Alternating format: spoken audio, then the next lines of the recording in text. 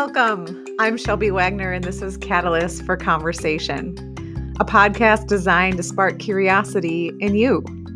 In this show, we discuss topics that challenge you to understand why you think the way you do and offer opportunities to encounter diverse perspectives, all in the name of helping individuals live together with authenticity, integrity, and empathy. Let's get started.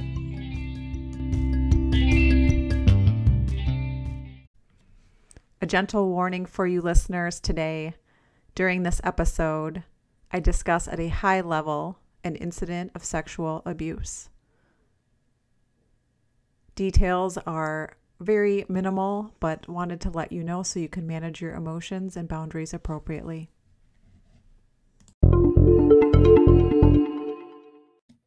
Well, welcome. I am so excited to have you join me for this first episode of Catalyst for Conversation, a new podcast series I am creating that is kind of a supporting piece to the Reflection Guide series that I have just launched. If you aren't familiar with my work, I recently created a reflection guide that invites people to get curious with themselves and hopefully afterwards with others. The guides are very small bites of personal development. So coming in under 20 pages, really honing in on a specific topic to invite you into conversation, to strengthen self-awareness and curiosity. The podcast, this series, will often support those topics that I write about, but sometimes there will be topics that don't have a reflection guide. So today, though, we are starting with forgiveness, as that is the first issue in the Reflection Guide series. And I don't know what you think about forgiveness, but that's kind of a weighty, heavy topic to dive in with, but I'm ready. I'm here for it. Some people ask me, how did you think of starting with forgiveness? Like, why did that feel important for you? And I think initially my answer is always that I think forgiveness is one of our greatest gifts, and one we don't often use or feels hard to use or actually feels sometimes not like a gift. But I really believe it's at the heart of some of our cycles of hate and anger, of demeaning and dehumanizing. And it's at the heart of it in a way that I think the more we can engage with forgiveness, the less we get caught in those cycles. I think forgiveness holds the antidote to what we need to break free and untether ourselves from moments in the past that we experienced hurt or harm, and to release them so they don't dominate our lives. And so we can reclaim parts of ourselves that we need to get to where we're going next. Recently, thinking about forgiveness, I asked a question on social media, on Instagram, and that was about, where did you learn to forgive? And where did you learn about forgiveness? Did someone teach it to you? And also, how have you come to understand what is forgivable?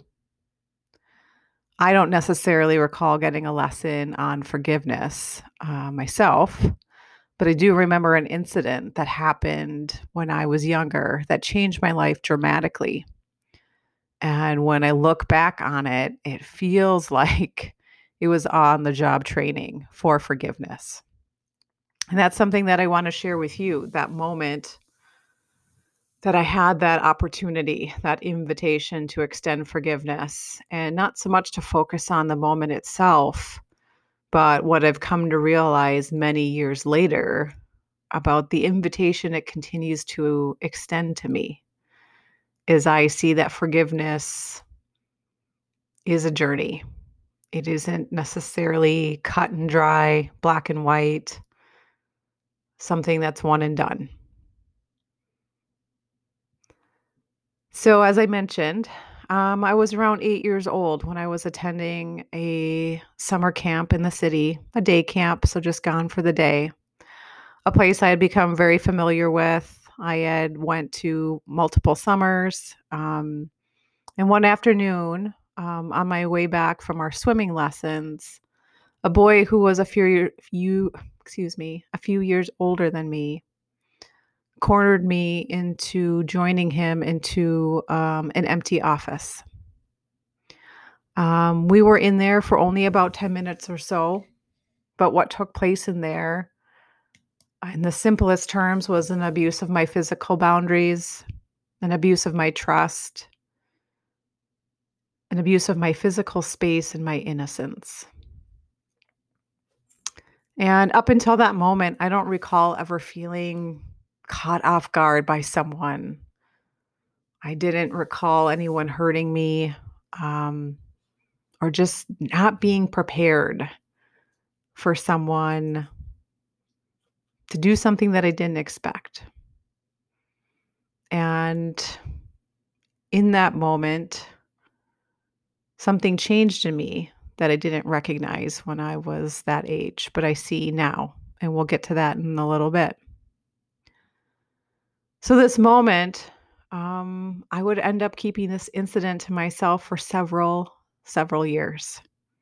I think I maybe told one or two people that I dated during college, kind of just very briefly, though, not full detail.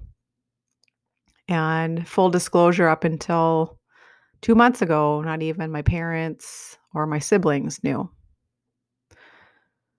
I think I was just so young that I couldn't really make sense of what happened in my mind. I knew it was not right, but it thankfully only happened once.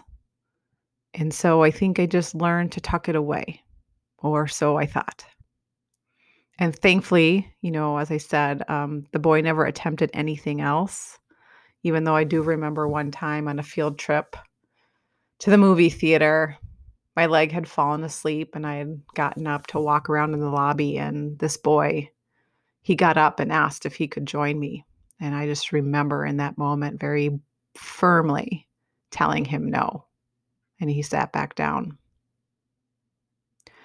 The point of sharing this story is not so much the specific incident as it is the years that came after.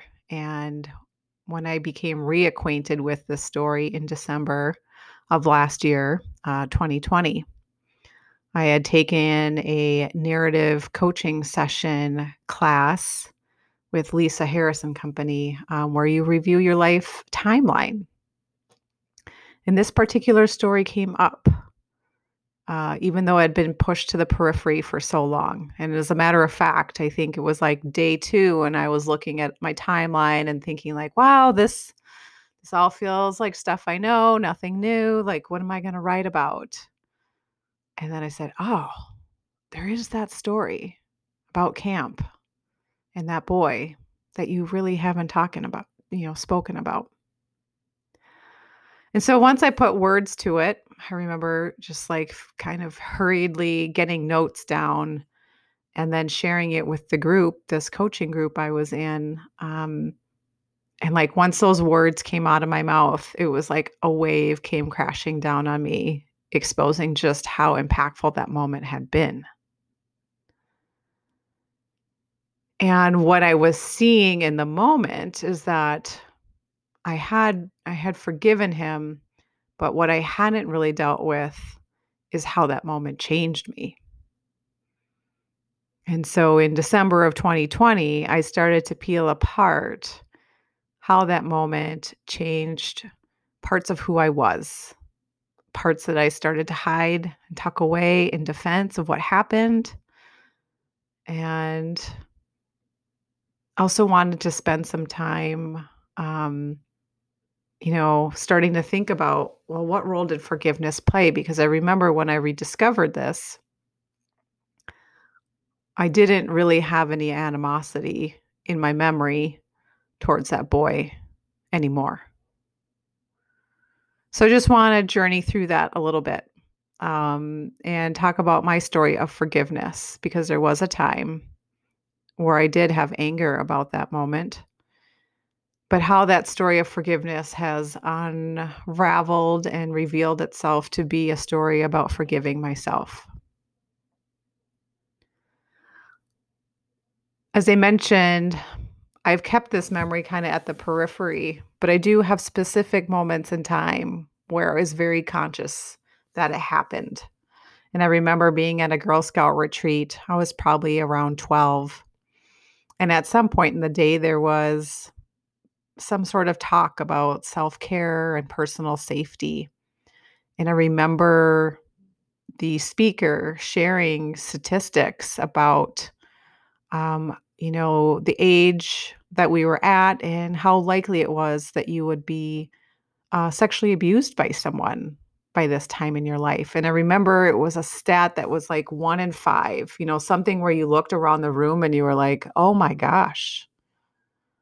And I would remember thinking, like, one, I'm one of those people. And two, who else has this happened to? And then there are times that I remember being angry about how could that happen? Specifically, how could God let that happen? And I just remember thinking, like, wow, that was so sneaky and unfair. And, just why did that have to happen to me? Why would he do that? And I think the more personal development work that I did over the years, I remember doing lots in my 20s. I think I started to piece together a story that put me at ease, and that's that he didn't know any better. He was likely 12 and likely maybe raised in a house where those boundaries were crossed. And so I made peace with what happened, not condoning it, not excusing its impact, but saying that I don't want to hold on to that anger, that I want to let that go, that that's not somebody important in my life, and I want to move on from that. And so for most of my life, I think from that moment on, I kind of just let it go, thinking it had been done. It had been gone and swept under the rug in my mind. But as I started to look at that timeline back in December this past year, I could feel that things weren't quite finished. So, as I was looking at my timeline and sharing with friends, I did eventually tell my parents and my siblings and some close friends about the matter. And a good friend, suggested that I should write a letter to my 8-year-old self to see what she has to say. And I will tell you, that was a hard, hard letter to write. I reached out to her to let her know how I was doing, to let my 8-year-old self know that I've made it, that I'm healthy, that I'm in loving relationships, that I love myself, and more importantly, that I don't hold her responsible, that there is no way she could have known. And just to let her know that I'm okay and that I want her to join me in where I want to take my life next. Because I knew that there were parts of me that I left in that moment and I needed them. I need them for where I'm going next. Because as I was uncovering this story, what I was seeing is I had become vigilant, I had become hardened, I had become alert, and I had used some of my most precious gifts of empathy and understanding people to sense the bad in people, to overuse those powers, to be on guard. And I needed to let down my guard and I needed to soften to do the work that I came here to do. And part of that is having these conversations with you. So after I wrote my letter to my 8-year-old self, she replied. She said she was sorry it had taken me so long, but nevertheless, she was so excited to hear from me. And she reiterated that she had no idea she had no idea, and that she was relieved to hear that I did not blame her, and that she was so happy to hear from me because there were parts of me that she had been holding on to, waiting for the day that we could join together again. The first few times I read what I wrote, I will be honest and say that I bawled like I've never bawled before. And when I mentioned earlier that my journey of forgiveness has been one that has been unraveling for years, I can tell you I never saw this moment coming. I thought I had put that to bed. I thought I had put that to rest. And even in speaking life to it by sharing it with friends, which was very healing, writing these words and writing these messages to myself was just another step in that journey. And I think that's one reason this guide on forgiveness felt so important. Excuse me. Is that forgiveness, or the concept of forgiveness, is complicated, it's layered, and it just really depends on the scenario and the situation and the person. When I first had people read the guide, someone said, "What about forgiveness of yourself?" And that really hadn't been on my mind when I wrote it. I was really thinking about forgiving another person. And I thought, wow, that's a great question. And it was a question I needed because I hadn't realized that that was the part of the journey that I was on, rediscovering this story, is that it was becoming a story of forgiving myself. It was no longer about that moment in time. It was no longer about the boy. It was no longer about forgiving him. It was now about reclaiming me. And in order to do that, words of forgiveness, energy needed to be exchanged. Our time here on earth is a tricky one. One I personally find myself more and more lost between the spiritual world and the physical world, trying to understand my purpose and remembering who I came here to be, mashed up against career and family and bills and the everyday tasks that keep our lives afloat.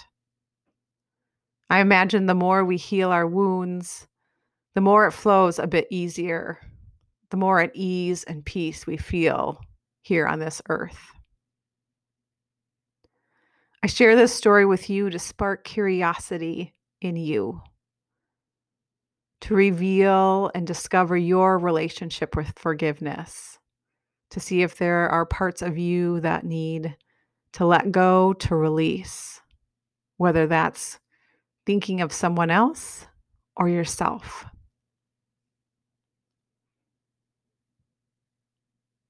I can tell you that there were parts of me that I hid away for a long time, caring parts of me, loving parts of me, the soft parts of me, because I felt like I needed to be on guard.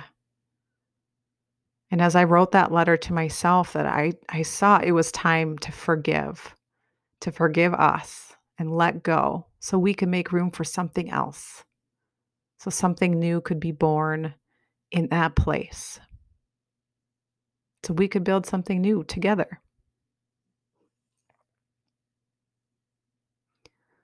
This podcast is created to ignite conversation in you.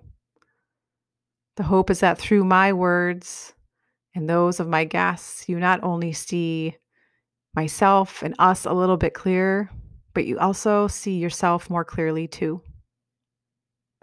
I invite you to check out my website, catalystforconversation.com, to pick up your copy of the First Reflection Guide on Forgiveness. I do believe it's one of the greatest gifts we have, and yet understand it can be one of the hardest choices to make. Just remember the road to a deeper connection in life and with your work begins with you. Be brave. Take a look inside. Till next time.